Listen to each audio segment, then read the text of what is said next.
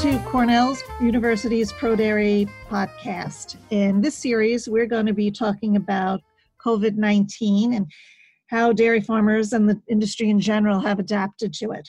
I'm Kathy Barrett, and I'm with Cornell's ProDairy program. And I'm Rob Lynch, also part of Cornell's ProDairy program. So we have on the line with us Dr. Rick Waters, who is the Regional Director for Quality Milk Production Services, Cornell Vet School. And Rick, if you kind of just give us a little background on your role and what you do, and then we kind of talk about how you've been impacted by this whole pandemic issue. Okay. So, Rick Waters with Quality Milk Production Services in our Western laboratory out in Warsaw, New York. So basically we're a milk quality lab. Main focus is taking in milk samples or other environmental samples, culturing them and providing results back to our clients so they can make management or treatment-based decisions upon, based on the pathogen. And then we also spend time doing milking time audits, so looking at risk factors associated to milking equipment, people, so the milking routine, the environment, and then looking at overall like teat health. Those are that's the other, main component besides the culture lab is the more of these cow side evaluations and looking at risk factors associated with mastitis. So during this situation with COVID-19, have you had to change what services you can provide at this point? Yes, we have changed some of the services. So in-house here, specifically within our lab, one of the things we're doing is our building, our section of the building is locked at all times. So we're not even, to abide by the social distancing, we're not even allowing people in. Unless we, let you in. Also internally, we're doing some internal rotations where I have a full staff in the morning and only a half a staff in the afternoon.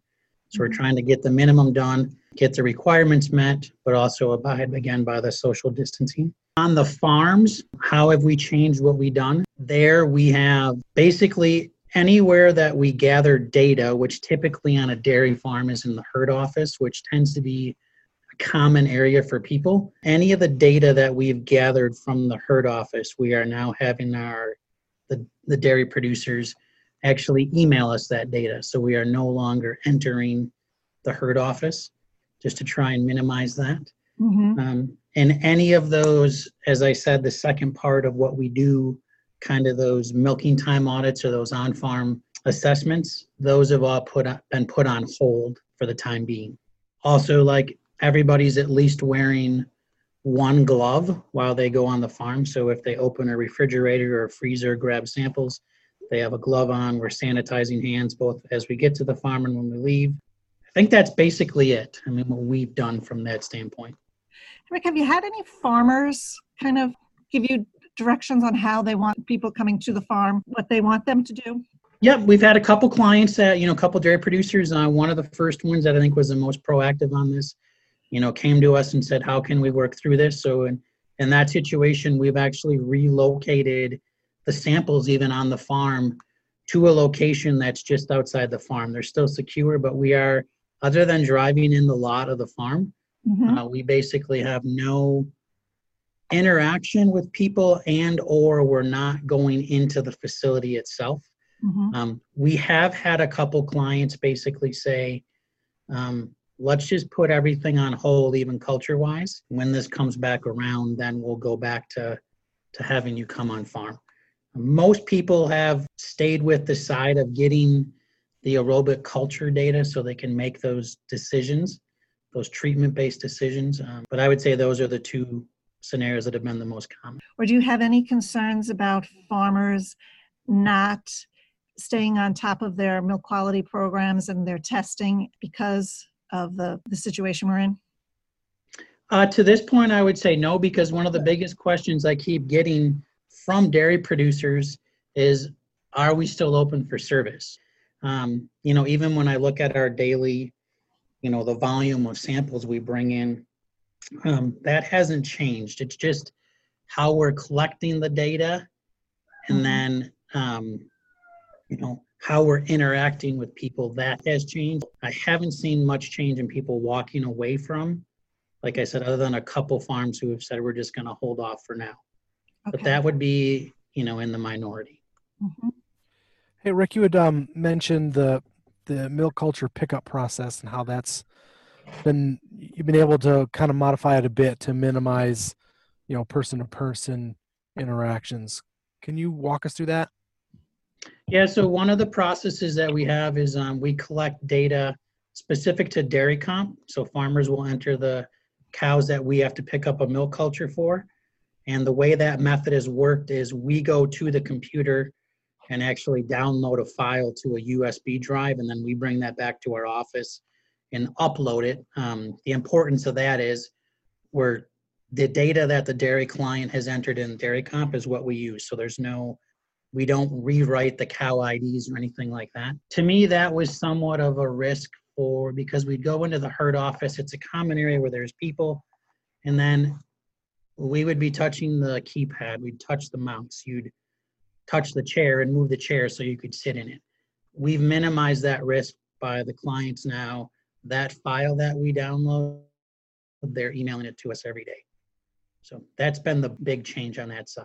The other one along the same lines when I talked about relocating samples. So any clients of ours that have samples in their herd office, we have had them move them to an area that might be like maybe just inside a door into a utility room or something like that, where there's less traffic, hopefully closer to the area where we're parking. Again, just trying to minimize that social interaction between us and people on the farm when we're picking up samples. It's a great example of just, being creative, being innovative, thinking of, other ways to do the things that we do every day. And just a great example of that. Thanks, Rick. Yeah, you're welcome. So in this segment, I'm going to spend a few minutes talking to Dr. Alan Fournier. He's a co-owner of Maplewood Veterinary Associates, and I'll let him describe a bit about his practice. But Alan, as a New York State small business who's been identified as essential for both supporting the food supply and to provide healthcare services for animals, I thought it would be interesting for everyone to kind of hear how you're managing during this pandemic. Maybe start by telling everybody a little bit about your practice. Okay, thanks, Rob. We're solely large animal. We don't do any small animal. We don't have a small animal clinic, so it's all ambulatory. We run our business through part of our house, which has its conveniences, but also its challenges as well. We have one equine veterinarian that does horses. Currently, we have two associates that does full-time food animal, and we usually have one to two associates at any one time. We are in Western New York, located between Buffalo and Rochester. We live in Niagara County. We've had 51 cases of positive corona in our county alone. So we're not, we are in the country, but we're not very far from large urban cities, areas. And so we haven't had anybody we know that has been exposed or has been tested positive. So at this point, we are going about our workday as normal as we can. Sure, it's good to hear. Keeping the business running as best you can. Any particular challenges since this pandemic has started to just kind of remaining operational? So we are taking our precautions as far as disinfecting doorknobs, anything that to pick up drop-off boxes, things like that. We don't get a lot of traffic here at the office outside of our staff and veterinarians, and we pretty much understand the whole distancing as far as when we're home and everything, isolation. So everybody has remained healthy. We are trying to, if maybe we think two people are coming at the same time to pick up meds, we're going to try to offset that. Outside of that, we're pretty much running normally as we can. Yeah, I've been in your practice. It's tight quarters, so Yes. I think if someone within the practice gets sick, it's likely the exposure is going to happen all around. Exactly. We have everything's in one office and then the lab is in another room. So there cannot be any 6 feet of distance between people. We're very nervous that if we have one exposure, it's not only going to potentially force us to shut the business down for a while, but we have, two kids in their house as well. My wife and I, we live in the same house we work, so that creates an additional amount of stress. We're what would happen and potentially will happen if one of the associates, one of the staff members, or even us gets an exposure. How do we maintain a quarantine? Probably shutting down the business is going to have to be a necessity. Yeah, because it's, the way this bug is spreading, that it's so contagious that it's likely everyone will end up seeing it. Correct. And, a lot of our dairy and beef clients rely heavily on us on sometimes a weekly basis. So, as far as if one of us gets an exposure, we'll all probably be exposed. And then none of us will be able to get out on the road to service these clients. It would be difficult if we were just, one or two veterinarians doing the work of three, but it's probably going to be an all or nothing kind of thing. If we have one exposure, it's probably we're all going to be having to stay off the farm. And, the farms themselves, farmers, their employees, they work a lot of hours. They generally don't get off the farm a whole lot. They have their own kind of isolation, but and it's probably the safest place for us to be, and that's where we spend most of our time any given day is on these farms. But the biggest risk is not to us, but to them. That will one of us, be it a veterinarian or a service that repairs something on the farm that has to go on the farm, we pose a bigger risk to them. True. And so we have an extra responsibility to avoid exposure, because especially with some of these farms as they're getting bigger, a lot of employees could get sick, and that would be a disaster. Yeah, and they just don't have extra labor resources. Everyone's working pretty hard already, so it's not like it's easy to get by with a lot less.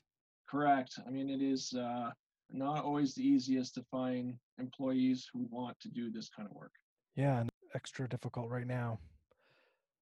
I'm Right. wondering about Ag and Markets has, provided guidance for veterinarians and operating their practice during this workforce reduction, and they're exempt from those restrictions, but kind of put a lot of responsibility on the veterinarians to kind of make those decisions on a case-by-case basis, like what needs to still go on service-wise and what can be postponed. Getting any sense from clients where they may be, I guess, receptive to these kind of limits of what work still needs to be done and what can be put off. It hasn't been discussed, and the way they're going about it, they want to go full as far as services as long as we can. A couple weeks ago, we got 50 head of cattle tested and ready to go for Canada. I was calling my local state vet almost every day. Are we going to be able to do this? Are they going to close the border?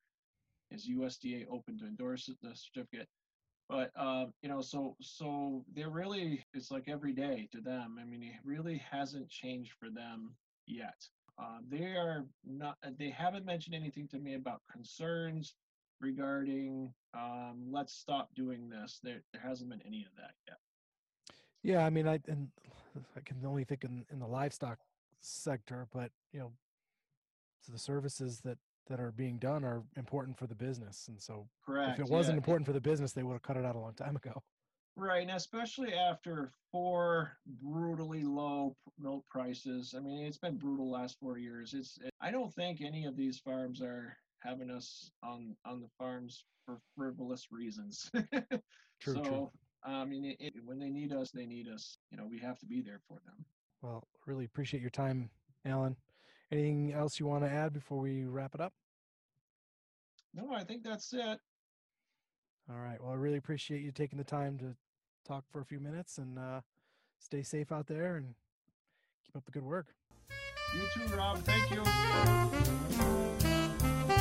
Yeah, so Dr. Fournier's practice is operating pretty much business as usual with the additional precautions that they're able to take, and you can heard that how disruptive, to say the least, it would be to their business if someone were to come down with the virus. So keeping it out is pretty critical.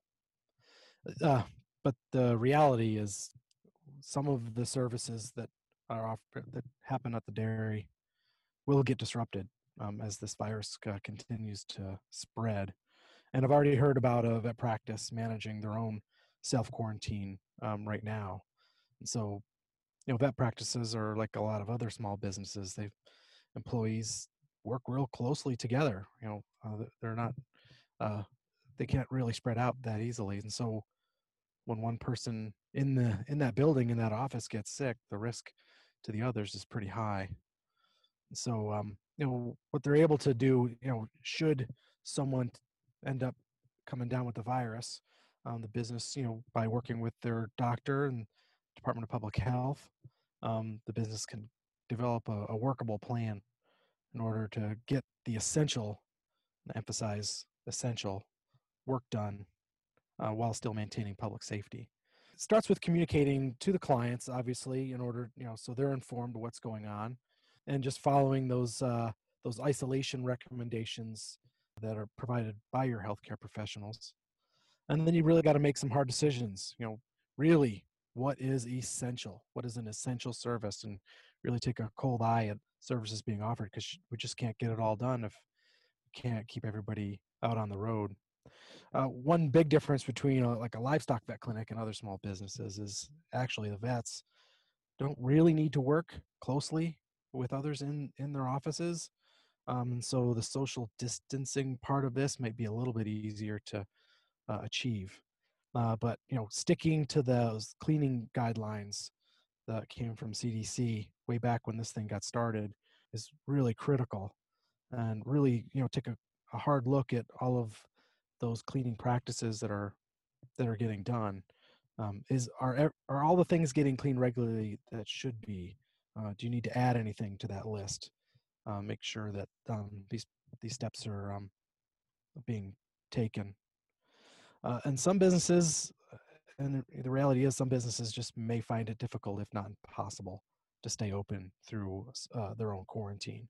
And so now's a great time to be making those contingency plans for suitable temporary help in the event that a temporary closure does become necessary for the business. That's a vet clinic. That's any business that's out there trying to service a dairy industry.